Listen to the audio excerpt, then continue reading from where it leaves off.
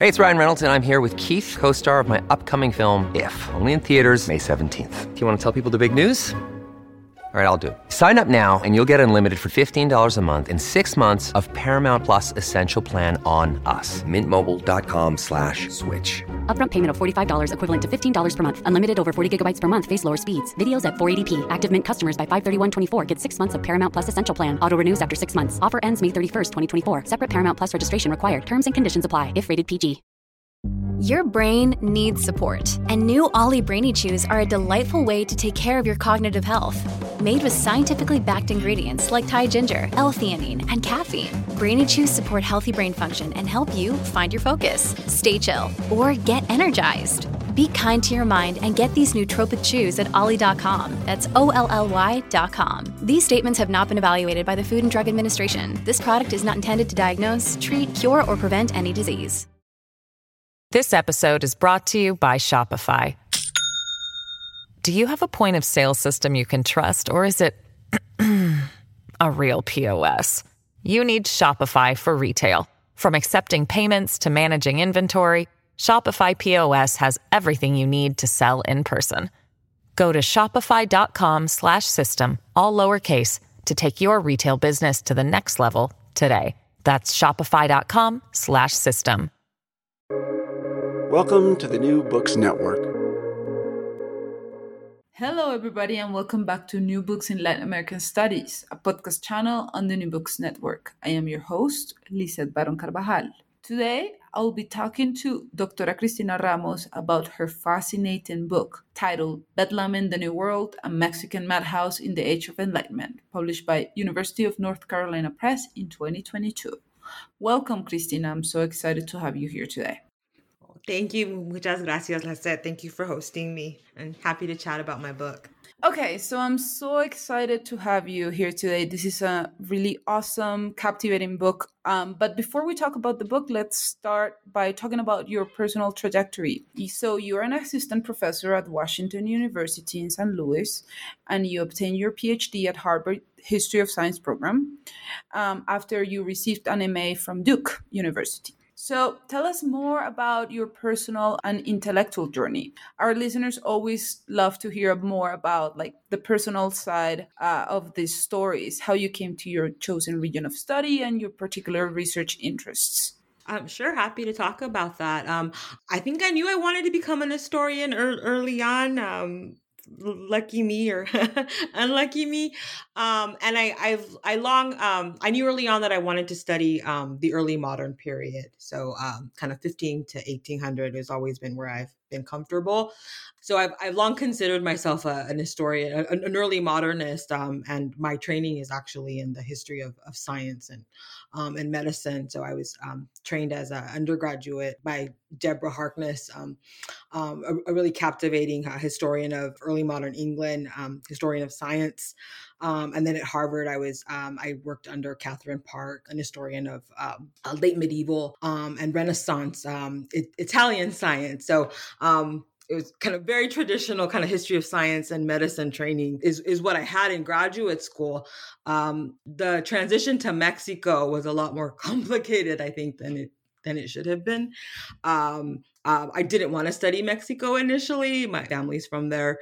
And I've been visiting Mexico since I was a kid. So it wasn't exotic enough initially. So I had long gravitated toward Europe. But I think around the time that I was in graduate school, I just, when you get to graduate school, you start to think of yourself as, you start to realize that this is a professional career. And it was harder at that time for me to, as a Latina, to kind of take myself seriously doing Europe. So it was around that time, around the time that I started the history of science at Harvard, that I kind of knew that I was going to make the leap to colonial Mexico. So that's kind of how my trajectory unfolded, and I haven't looked back since. I love that. Actually, for me, it's the other way around. I knew I was doing Colombia from the start, but I wasn't trained initially as a historian of science and medicine.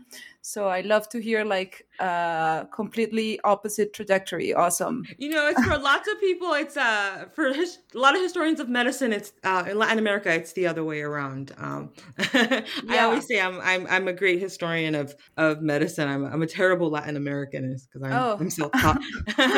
I'm sure that's not true. I can tell. And you got awesome mentors. These two women are just amazing scholars. So I mean, you were so lucky to have them. And this book is a product of that training of yours, and it's a great piece of writing, piece of history. We'll talk more about that. So tell us more a little bit about that. The kind of turning the dissertation into a book. So this is your first monograph, right? And well, now we know that you didn't initially think of Mexico as your region of study. So how you came to not Mexico only, but to just one single institution, because this book is about one hospital, the hospital of San Hipólito in Mexico. And so how did that happen? How did the project change from dissertation to book? I always love to hear about these changes because I am writing my dissertation. So it's always encouraging to hear and listen how people deal with that. Yeah, no. So this project was born in the archives, and the kind of panic and trepidation and fear one feels when you're in the archive for the first time, and the kind of the documents that you're reading through don't really answer the questions that you initially had. And the kinds of negotiations that you have to make in those in the early phases of research. So that's how this project began. I went to Mexico City on like an experimental archival trip in my graduate training with a kind of a very broad interest in colonial hospitals. I've long been fascinated with these institutions. I still am. I haven't left. I remember around the time I was reading for my comp exams, looking for a dissertation topic, I remember reading, it was just a casual aside, that the Spanish had founded hospitals throughout their New World possessions because of course they did, right? This was the Spanish colonialism. They're founding churches, they're founding monasteries, and they're founding hospitals. Lots of them. And I found that really fascinating. I had done a lot of reading on European hospitals, kind of pre-modern hospitals, and how they combined, the care of the soul with the care of the body, and how they were, foremost religious institutions informed by Catholic notions of charity and poor relief. And I just became really interested in, what happens when you take this religious institution to this kind of Spanish American setting. So I had larger questions about the role that they may have played in the evangelization of the native population. I was interested in how these institutions fit, or the extent that they fit into the Spanish Imperial Project. Questions about epidemic disease. I just had all these questions, and none of them had to do with madness. And then when I got to the archives, that was when I discovered that, hospital records, they're the most boring, dry, mundane documents. So I was, I went to the archives thinking I was going to find all this stuff about patients, about doctors, about diseases, and hospital records just aren't like that. They're very bureaucratic. There was some expenses, a lot of kind of church documents, just things that were very hard to decipher. I didn't have the training at the time to kind of work with those kinds of documents. So I didn't know how I was going to kind of put this together into a dissertation. So my default was always going to be the Inquisition, because, the Inquisition always has interesting stuff. So I remember kind of early on looking through the Inquisition records and kind of typing in hospital into the search engine. And that was when San Hipólito kept popping up. And I knew there was a mental hospital in Mexico City. I had read about that.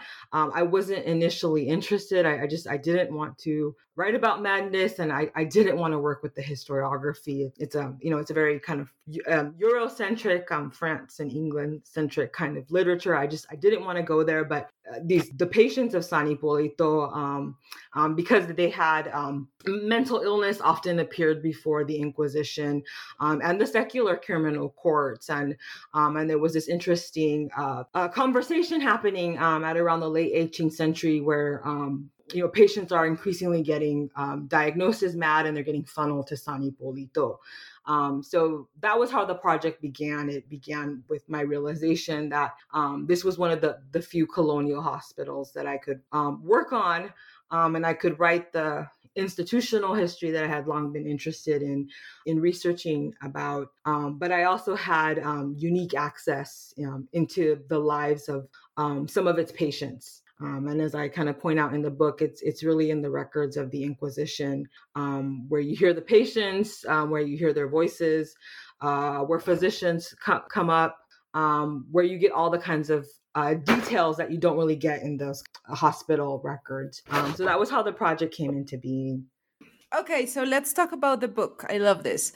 So in the book, very early on, you tell us that San Hipólito was a very special institution. And it's kind of funny that you didn't find it interesting at the beginning, but because you make such a good case of how interesting it is as an institution. It is the first mental hospital of the New World. So its lifespan ranges from 1567 all the way up to 1910. So centuries, right? And even if it's so remarkable, its history has somewhat eluded traditional narratives of the history of psychiatry. So it's in a way, it's like an ideal thing to study, right? Something that has somewhat been a sort of hidden secret, or maybe an obvious secret. So tell us a little bit more about why these traditional histories of psychiatry have made San Hipólito's history unfathomable. You mentioned this in the introduction, and perhaps why you chose to name, to title your book Bedlam, because it is a name that is used for London's Bethlehem Hospital, as you tell us in the introduction too. So why is it important kind of to situate San Hipólito into like bigger histories or narratives about medicine, psychiatry, and science? Yeah, no. So Bedlam, as you noted, is the name of London's Bethlehem Hospital, the most famous or infamous of the early mental hospitals in Europe. It's not the first mental hospital in Europe by any means, but it is the most well known. Shakespeare wrote about it. Hogarth, the 18th century engraver, immortalized Bedlam as it came to be known in art. So in the popular imagination, Bedlam, and this is where the word Bedlam comes from, has become synonymous with kind of the world gone topsy-turvy. It's really a caricature of what people imagine these early mental institutions to be like: barbaric, places where men and women of all classes kind of intermingle, places that resort to chaining of patients to beds and into cages. It's really taken on a life of its own. And like early mental hospitals in general, there's been a lot written about Bedlam as a representation. But there's actually very little about the hospital itself and how it actually operated in daily life. And like San Hipólito's history, the history of Bedlam, like the history of a lot of these institutions, is quite mundane. It's not as sexy as the representations would have it. So given the hospital's notoriety, the word Bedlam appears in a lot of books on madness. There's Michael McDonald's Mystical Bedlam. Jonathan Sadowski has a book called Imperial Bedlam on colonial Nigeria. So it made a lot of sense that I would title my book Bedlam in the New World, because I was dealing with the first mental hospital of the Western Hemisphere, the Hospital de San Hipólito.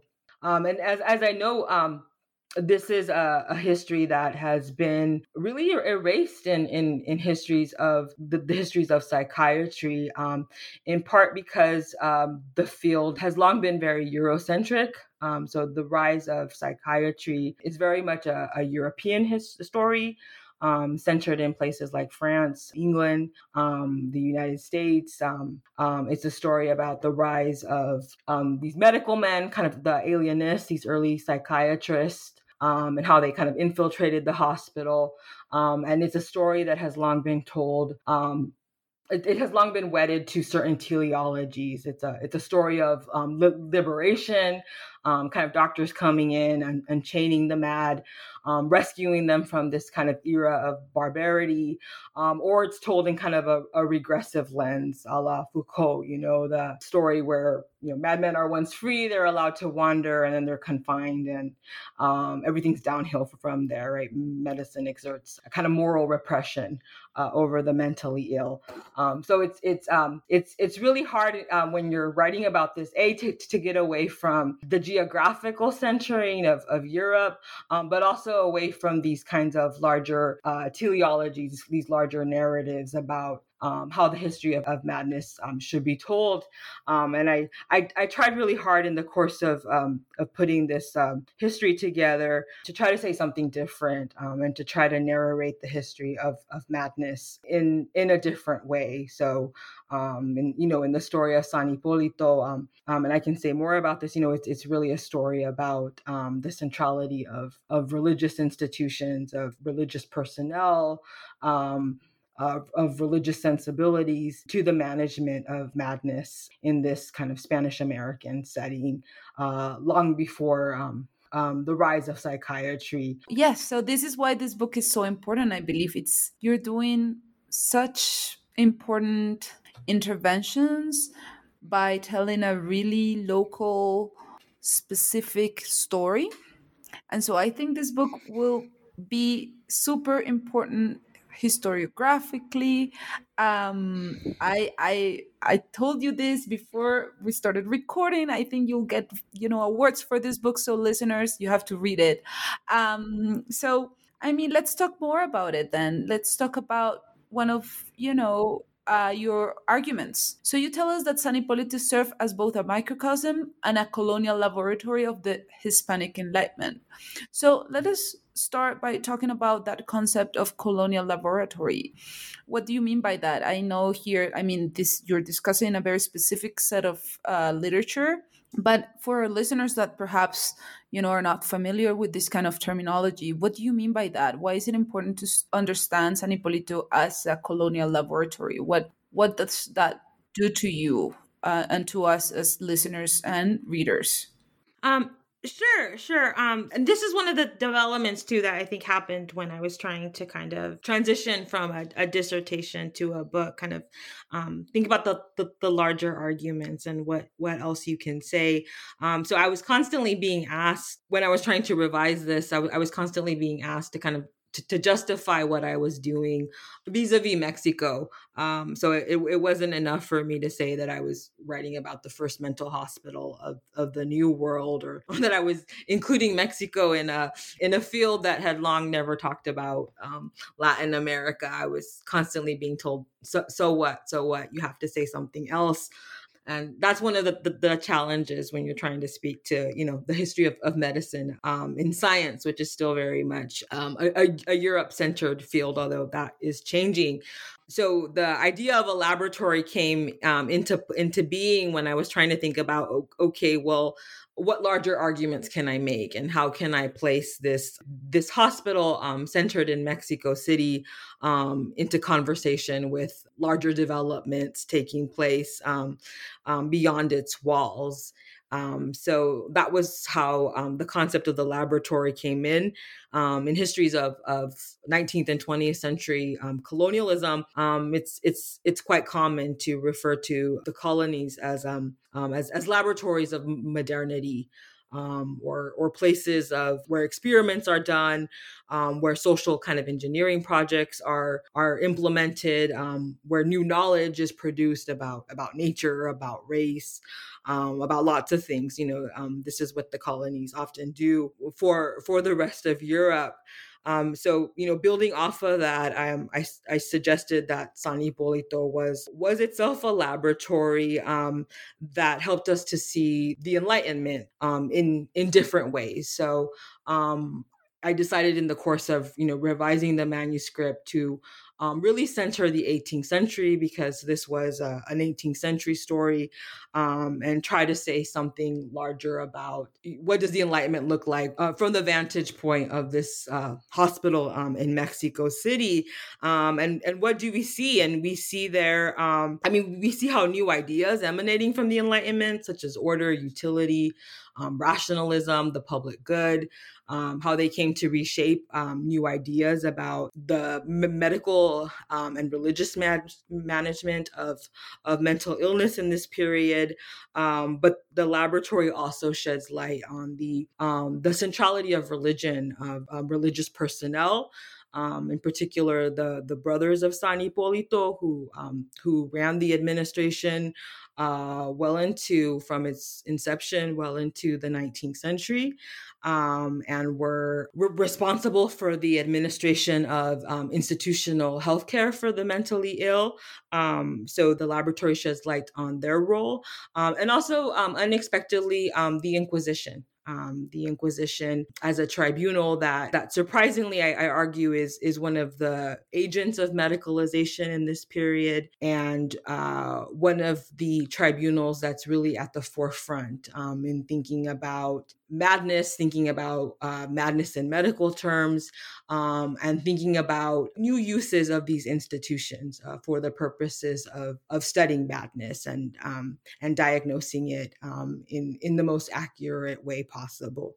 Mm-hmm. Yeah. So, I feel really ambivalent towards that that challenge you face, because it's a little bit frustrating that you were doing all of these important interventions, talking about the first mental hospital, bringing into the conversation into a literature center in Europe, an institution that was neglected or silenced, and that you were pushed into like, so what? It's a burden that a lot of us doing other regions have to face. But at the same time, I feel ambivalent, because that push you into making such important and bold and fascinating interventions. So I'm kind of ambivalent, I can say a little bit frustrated, but also a little bit thankful, because it pushed you into kind of making broader arguments about the Hispanic Enlightenment in particular, but also about medicalization, also about colonial institutions. So we should talk more about those arguments that you've kind of already mentioned, and I think they deserve a little bit more kind of delving into them, right? So the Hispanic Enlightenment, you're dealing with a topic that for the last few decades has produced a lot of scholarship, a lot of new assessments about this topic have surfaced in the last few decades. I've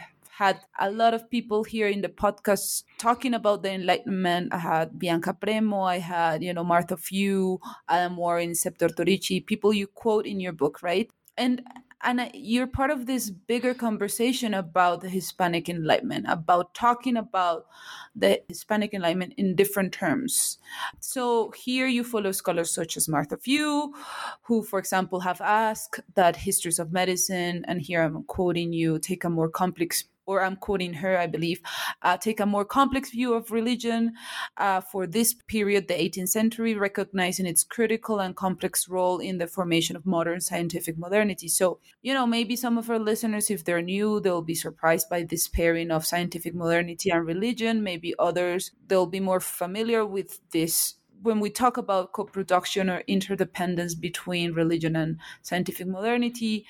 So tell us a little bit about that literature, that traditional literature you're kind of trying to challenge, because you're saying that some institutions that are usually considered like anti-modern, such as the Inquisition, are not, and that religion can foster Enlightenment ideas, and that the Enlightenment processes you're tracking here were produced within the confines of a religious and charitable institution. So tell us a little bit more about that.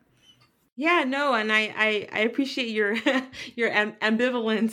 Sometimes I was getting told that I was just adding Mexico, and it was hard not to get defensive, but it did force me to kind of hone in my arguments or really go out there and try to argue something. And I'm glad you mentioned, Bianca Premo, whose book on the Enlightenment really inspired me, and the work of Martha Few, and Paul Ramirez as well. People that have started to kind of center the Enlightenment, and think of Latin America as a place where we can talk about an enlightenment that took place, and it not just be something kind of peripheral to what was happening in the rest of the world. So, I decided to focus on the Enlightenment, because as when I wrote the manuscript, it really turned into an 18th century story. And, and I was thinking a lot about, the Foucault and the history of madness, and how I can resurrect that story and not kind of rehash the traditional, great confinement argument and whether or not these institutions are about social disciplining. I didn't want to rehash that argument, but I did feel that I had something interesting to say about the Enlightenment and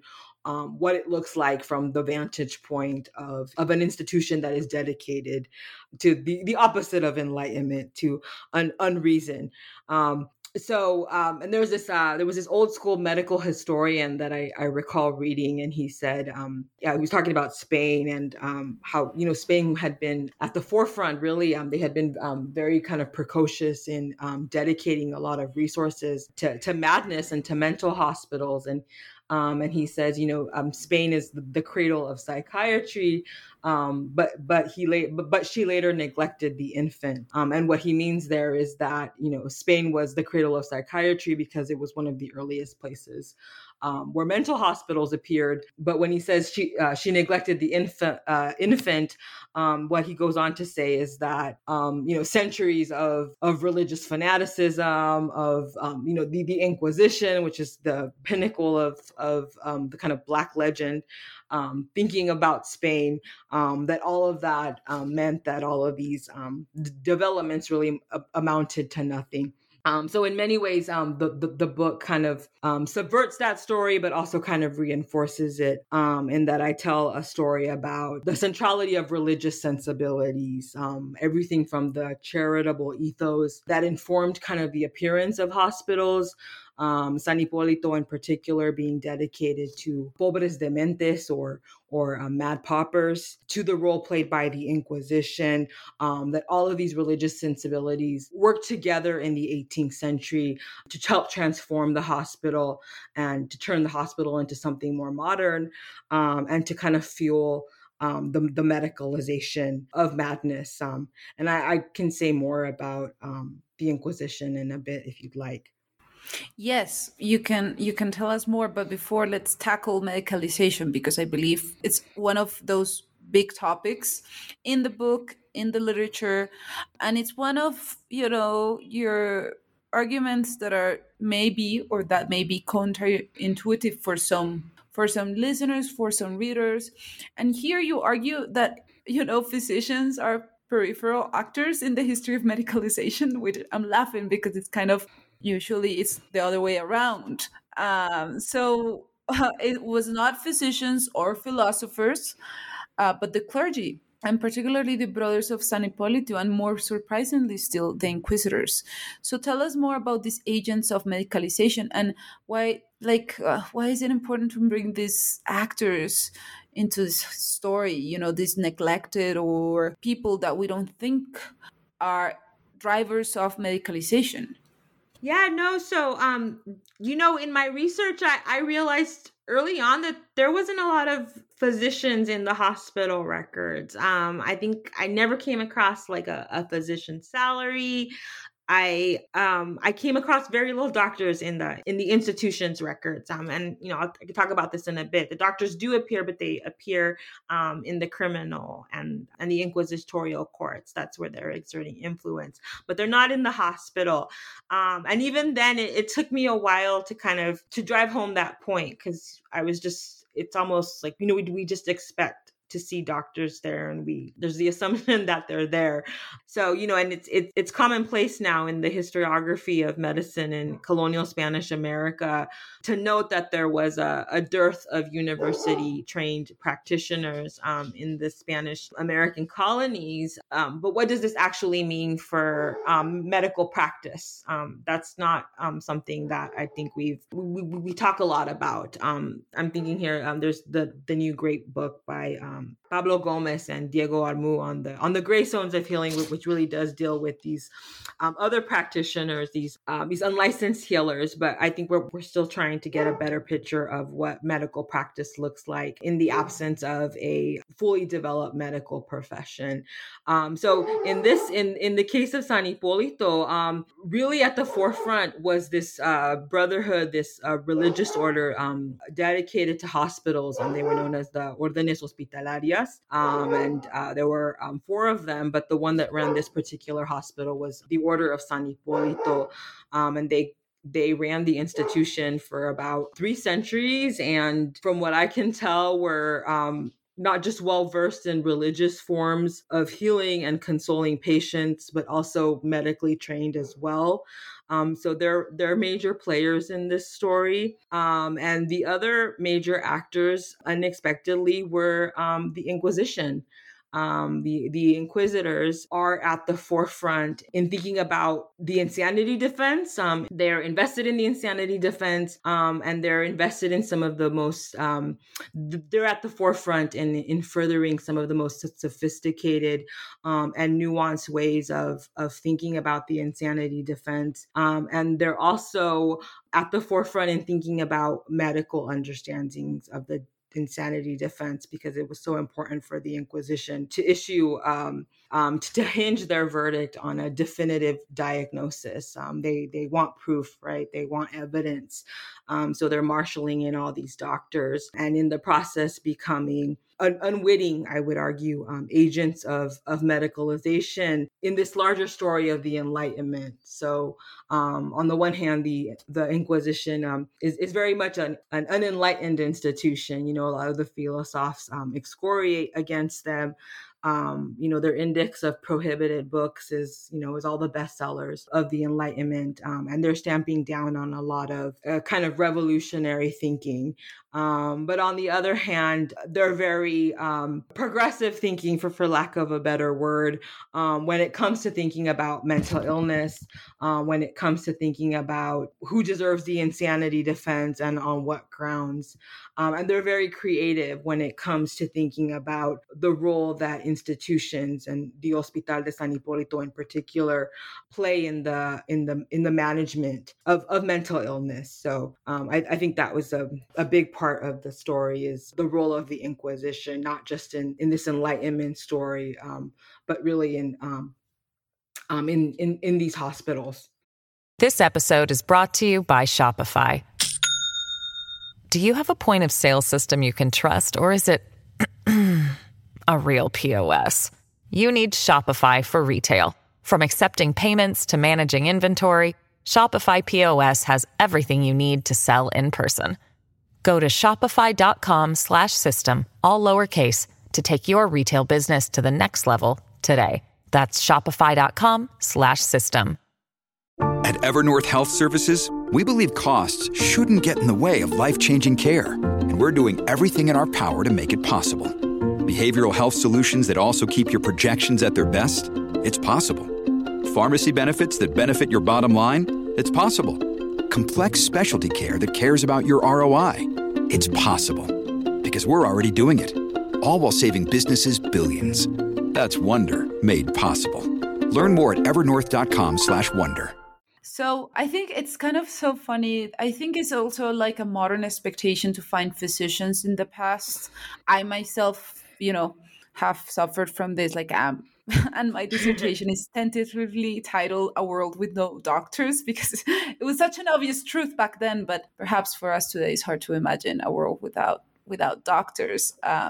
But yeah, it's so interesting to think about these other actors that we usually don't pay much attention to, right? But I think I want us to talk about the Inquisition. You've been talking about it since the very beginning, and you tell us it is such an important institution, and the records for the Mexican Inquisitions are so rich. I feel so jealous when I read books about them because there's so many details and so many cases, and they're so fascinating. And so I want to bring into a conversation an example you use. And you use this example to introduce chapter 3 of the book that is titled, "It is Easy to Mistake a Heretic for a Madman." And so in that chapter, you begin by discussing the case of a mulatto miner called Teodoro Francisco de Aspe y Guerra, who came before the headquarters of the Holy Office to declare himself the victim of hechicería, so of bewitchment. So he was having visions, hearing voices, having hallucinations, and he accused his estranged brother and sister-in-law, as well as some neighbors, of being responsible for his state of mind. So the Inquisition eventually dismissed Teodoro's denunciation, or they attributed his state of mind to what they called a melancholic imagination. So even though Teodoro was not sent to San Hipólito as a patient, you use this case to demonstrate that increasingly in the 18th century, cases such as this one were attributed to mental illnesses. So in this case, melancholia, instead of being attributed to cases of hechicería, right? And so this is part of the process of medicalization you're trying to track. And one of the things I found really interesting in that case is that you said perhaps a century earlier, in the late 17th century, they would have taken this denunciation more seriously. Perhaps a century earlier, they would have investigated or even prosecuted some of the people he denounced. So, I mean, this is a counterfactual argument, and we cannot be completely sure, but you find that there's increasing cases in which this argument about medical causes of a mental state are being put forward by inquisitors, also by doctors. So why is the Inquisition such kind of an important place for this discussion? Why was it in this institution rather than in other institutions where these discussions were being held? And what was it about the 18th century? I love that case just because the denouncer Teodoro, he's so vivid in his description of what's happening to him. Again, you wouldn't find that level of detail in a hospital record. Physicians didn't keep that kind of documentation, but there it is in the Inquisition's records. Someone talking in rich detail about their symptoms and their hallucinations. It's great, and as you point out, by the 18th century, and in this particular case, they were very quick to dismiss the charges and say, he's not mad, he's melancholic. So, by the 18th century, the Inquisition is increasingly dismissing these charges or issuing the insanity defense, and they're issuing it on medical grounds, often with a medical diagnosis, although not always. And as I go on to point out, the insanity defense has deep religious underpinnings. So within the context of the Inquisition, and this is probably what made it one of the ideal institutions for which to study this phenomena, all sin needed to be, there needed to be intent in order for heresy to take place. So one needed to be cognizant if they committed a sin. So it had long been known that if somebody was mentally ill and they committed a crime, they weren't guilty because they had never really sinned in the first place. So this creates a situation where it's the Inquisition that is long invested in crimes of interiority, in interior states. They want to know conscience. They want to know what somebody was thinking at the time that they committed a particular crime. The definition for heresy meant that, there needed to be a lot of intent in order for heresy to occur. The crime needed to be with full intention and cognizance. And even then, the suspect had to insist that was not able to recant in order to be tried as a heretic. So the bar for being a heretic was high. So the Inquisition has long been motivated to diagnose interiority, and I don't know why exactly. By the 18th century, and a lot of it might have to do with the professionalization of physicians and physicians trying to kind of make a pitch for themselves, but doing so within the context of the inquisitorial courts. So by the 18th century, the Inquisition is increasingly wedded to more medical standards of proof. So it isn't enough for them to suspect that somebody is mentally ill. They want a concrete medical diagnosis. And particularly in certain cases, in really kind of complicated cases, they're looking for a firm medical diagnosis. So they're increasingly turning to physicians. And it's this pattern that you see over and over again. They're calling in doctors to help them diagnose interiority. They had long been in the business of assessing inward states, but now they increasingly want more empirical standards of proof. So that's kind of the story that I'm telling there. But as I point out, it's a story of medicalization, but it's also a very messy story in that inquisitors are invested in medical standards of proof, but at the same time, they are increasingly apprehensive that a suspect might be feigning. This was their greatest fear. It wasn't how you differentiate between kind of demonic possession and madness. It was how do you tell the difference between someone who is authentically ill and somebody who is just feigning for the purposes of dodging punishment. So the fear that somebody is feigning is constantly in their deliberations. So these trials often really spiral into these kind of long paper trails as they're kind of marshaling on all these doctors and trying to figure out what to do with particular suspects. And it often was the case, not always, but it was often the case that at some point they would get frustrated and they would default to the hospital as a strategy for managing mental illness. And I make the case there that in some cases the hospital very much functioned as a real laboratory, a kind of a site of observation for which to scrutinize the authenticity and the progression of symptoms as the Inquisition is trying to kind of issue verdicts and is seeking more empirical forms of proof in the late 18th century in a way that it just hadn't done a century ago. Yes, and so the Inquisition is an institution that was at the forefront for devising new models of undertaking the complexities of human reasoning and the nuances of intent, right? So, so for our listeners, it's kind of really interesting because like an institution, it's seen in a different light, an institution that, as we said earlier, has been portrayed as the antithesis to modernity, right? To science or to all of these things.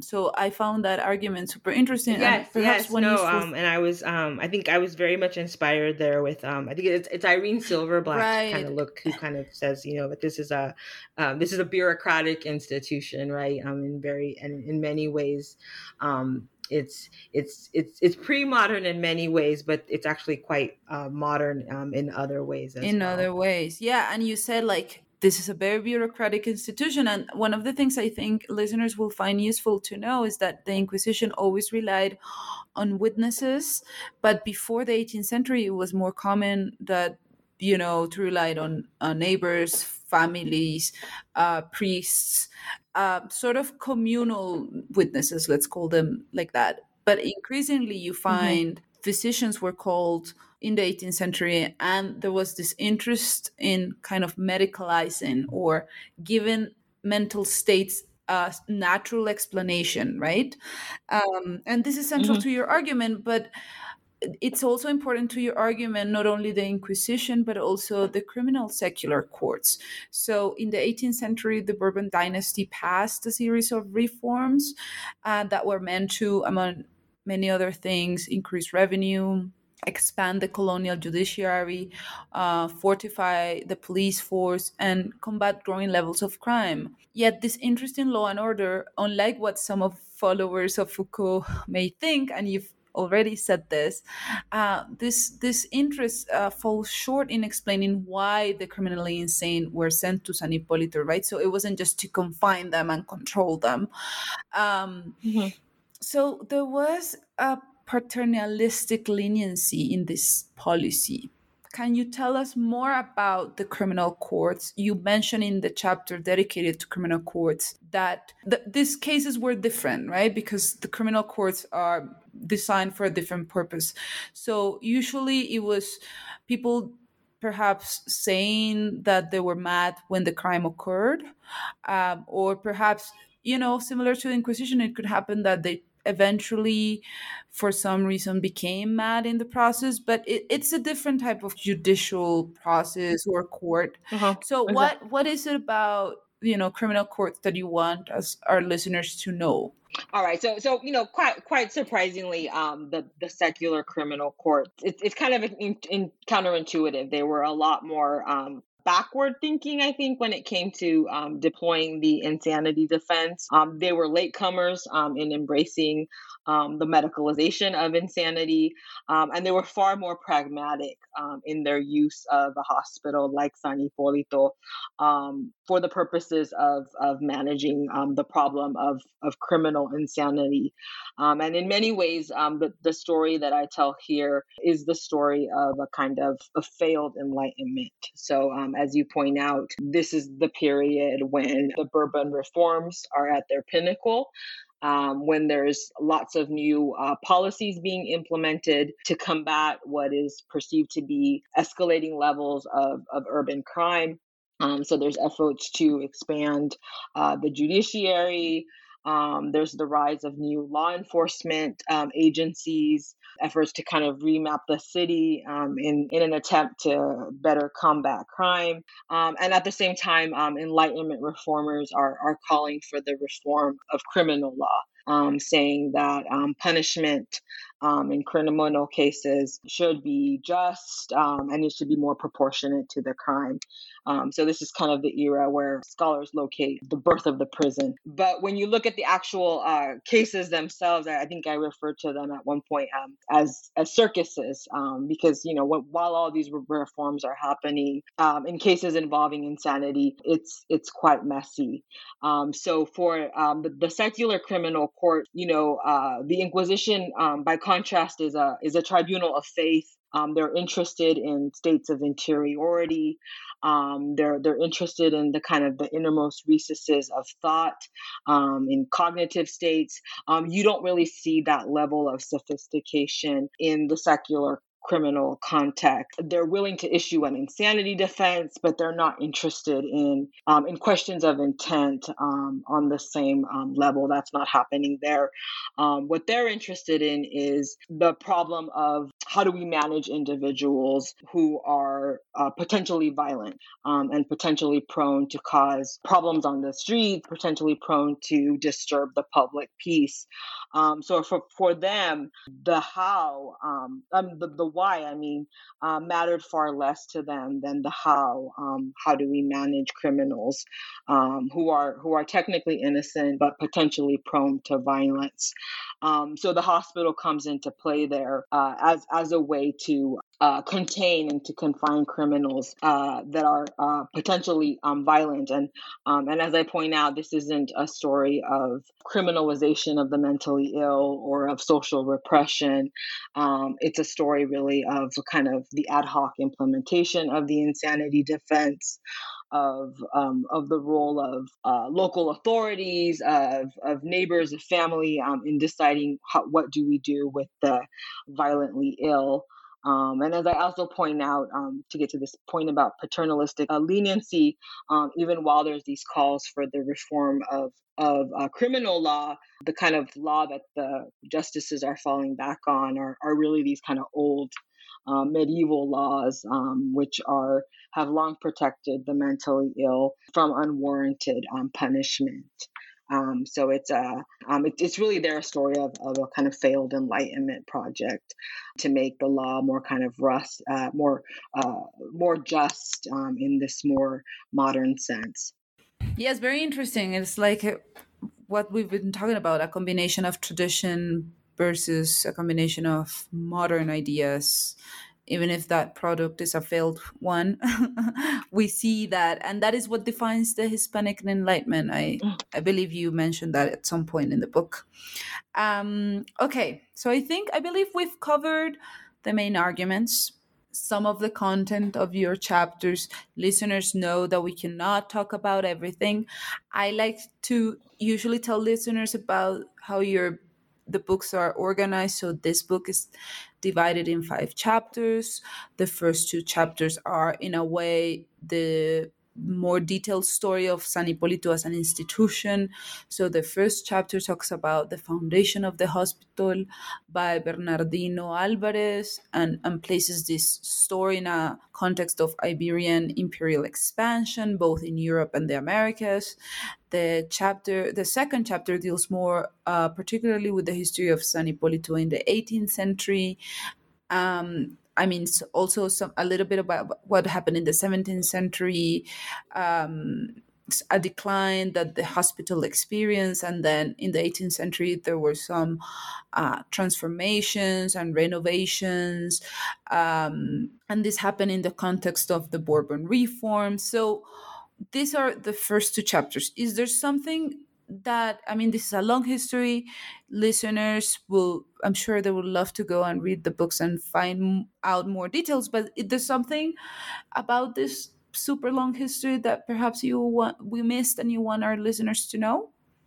I think you outlined the general kind of trajectory of this hospital from kind of this more kind of medieval institution, dedicated to hospitality, dedicated to pobres dementes, and its kind of uneven medicalization in the 18th century under kind of the Bourbon reforms, and the role of religious reformers in kind of reshaping that space. I think what I would like to flag for listeners is the discussion of the hospital's patient population that occurs in chapter 2, based on San Hipólito's most comprehensive surviving register of patient admissions. So I was fortunate enough to find this this register of, I think, roughly kind of a little over 30 years of patient admissions, and it's a really nice counterpoint to the cases, because the cases, the Inquisition and the criminal cases, are really the heart of the book. But in many ways, those cases are exceptional, right? There are people that got into trouble and made their way to these records. But over here, you get a fuller picture of what the patient population looked like, and lots of stories of patients whose stories are forgotten. They're just these kind of faint glimpses of that were jotted down by the enfermero mayor, the head nurse, who kept track of which patients came in, when they got discharged, who died in the hospital, who escaped, who committed suicide. So I think that's what I would like to flag for readers. And it was mostly men, right? So at some point women were taken into his hospital, but you say like at some point it seemed that it was mostly men, that there was another hospital, if I'm not mistaken, it was Divino Salvador, that was just for women. Mm-hmm. So it's important that we know that most of the patients we're talking about are men, right? It's exclusively men. Yeah. So I believe they may have admitted women. It's never quite clear. They had ambitions to admit women. But by the 17th century, it's exclusively a male hospital. And by that point, there is a hospital, El Divino Salvador, para pobres mujeres dementes, that is established exclusively for the problem of mad women. And that hospital, unfortunately, its records simply eluded me. I could not locate them. So I would have loved to have written about both of the institutions, but I can only gesture to El Divino Salvador whenever possible. That's so unfair to women. but I mean, hopefully, I don't know if it's possible. In archives, things may turn up later. That can happen, or they may be lost forever, and it's a loss for humanity. But it's a great thing that you were able to find these detailed records of one single institution for 300 years. It's amazing. So perhaps, listeners, you also want to know that the 3 remaining chapters are about what we've been discussing. So chapter 3 and 4 are about the Inquisition, and chapter 5 is about the criminal courts. So I want listeners to know that these 3 chapters are filled with stories about people. We've just talked about one of them, Teodoro, but there are many more cases, many more examples that talk about, human beings. So maybe, I don't know, Cristina, if you want, I mean, you can talk about whatever you want, but any of these stories kind of stood out for you? Or is there something about the human side of the story that you want our listeners to hear more about? I'll mention my favorite patient, but yeah, no, the human side, really comes through the cases. Sometimes when you're working with these and you're being very academic about it, you forget the real the real suffering that's at the heart of a lot of these cases. That's a great point. But I think my favorite patient to talk about is Jose Ventura Gonzalez, who was nicknamed Tebanillo. And his case isn't that compelling or that interesting. I think what's most interesting is that he's the patient that left behind a huge bundle of sketches that the Inquisition kept. So I have these great drawings by this mental patient. He was institutionalized twice at San Hipólito. I think the first time he was institutionalized, he got out. And then he got into trouble with the Inquisition, and they institutionalized him again.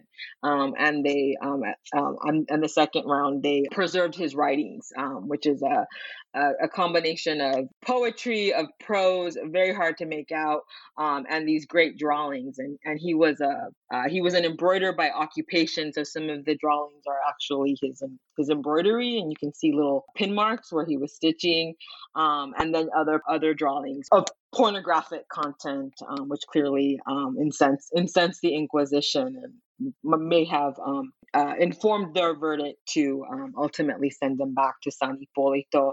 And I make the point that the drawings themselves kind of materialize the larger problem of diagnosing locura in the Inquisition courts, because you have this. Here you have clear evidence that heretical statements were made, that there is a heretical, blasphemous thinking at work here. But yet, how do you know what the intent was, what the person's cognitive state was? This is what I call in the book the Inquisitor's quandary, this kind of moral predicament that inquisitors find themselves in as they're trying to decide whether to issue somebody the insanity defense or to punish them for the crime. Yes, and those drawings, there are many of these drawings they're in the book, listeners. So it's amazing. It's amazing the richness of the inquisitorial records. I think this type of records can give historians so much to work on and with. So, okay, we arrived to the conclusion of your book. This takes us to the 19th century, the closing decades of the Spanish rule, the early years of the Republic. So in this period, members of the Order of San Hipólito remain in the hospital, I think for a few decades, 2 decades perhaps, if I remember correctly. But they suffer the steady infiltration of a handful of ambitious medical men, right? And they were armed, many of them, with the latest psychiatric theories of Europe. So ironically, you say this, the people, the drivers of locuras, of madness, medicalization, lost control of a process they helped unleash. So what can you tell us about, very briefly, right? So our listeners kind of think about your conclusion. What can you tell us about this moment where physicians gain control of what we now call psychiatry? Yeah, so the book kind of ends where I think traditional accounts of psychiatry begin, with the rise of kind of early psychiatrists, or the alienists, and their efforts to kind of infiltrate and gain a monopoly on the hospital. So the rise of psychiatry is predicated on the ability of medical men to monopolize an institution that had once been governed by religious personnel, religious figures. So to get a monopoly over that space, so that they can transform it into a site of clinical observation. And so they have ready access, right, to a wide body of patients for which to develop theories of how the mind works, or does not. So that's the kind of the story I gesture to at the very end. But as I point out there, this new kind of stage in San Hipólito's history, where psychiatry is launched within the wards of San Hipólito. This new phase isn't the beginning of medicalization, as I point out in the conclusion. It's simply this new phase, right? With kind of a phase that we're much more familiar with. So it's kind of the end of this other world. And as you just noted, Lisette, the brothers of San Hipólito, the order is dissolved with independence, but they remain in the hospital for another 2 decades. So it's watching this all unfold. So yes, they lose control of this institution that they had once so imperfectly managed. Okay, so I'm going to make the odious question that many people make about this type of stories, but I like to make them because I believe it's important to think about the present. It's kind of why is this history important, right? So San Hipólito closed its doors in 1910. And perhaps some I hope many of our listeners, perhaps they are not super familiar with Mexican history or Latin American history more generally.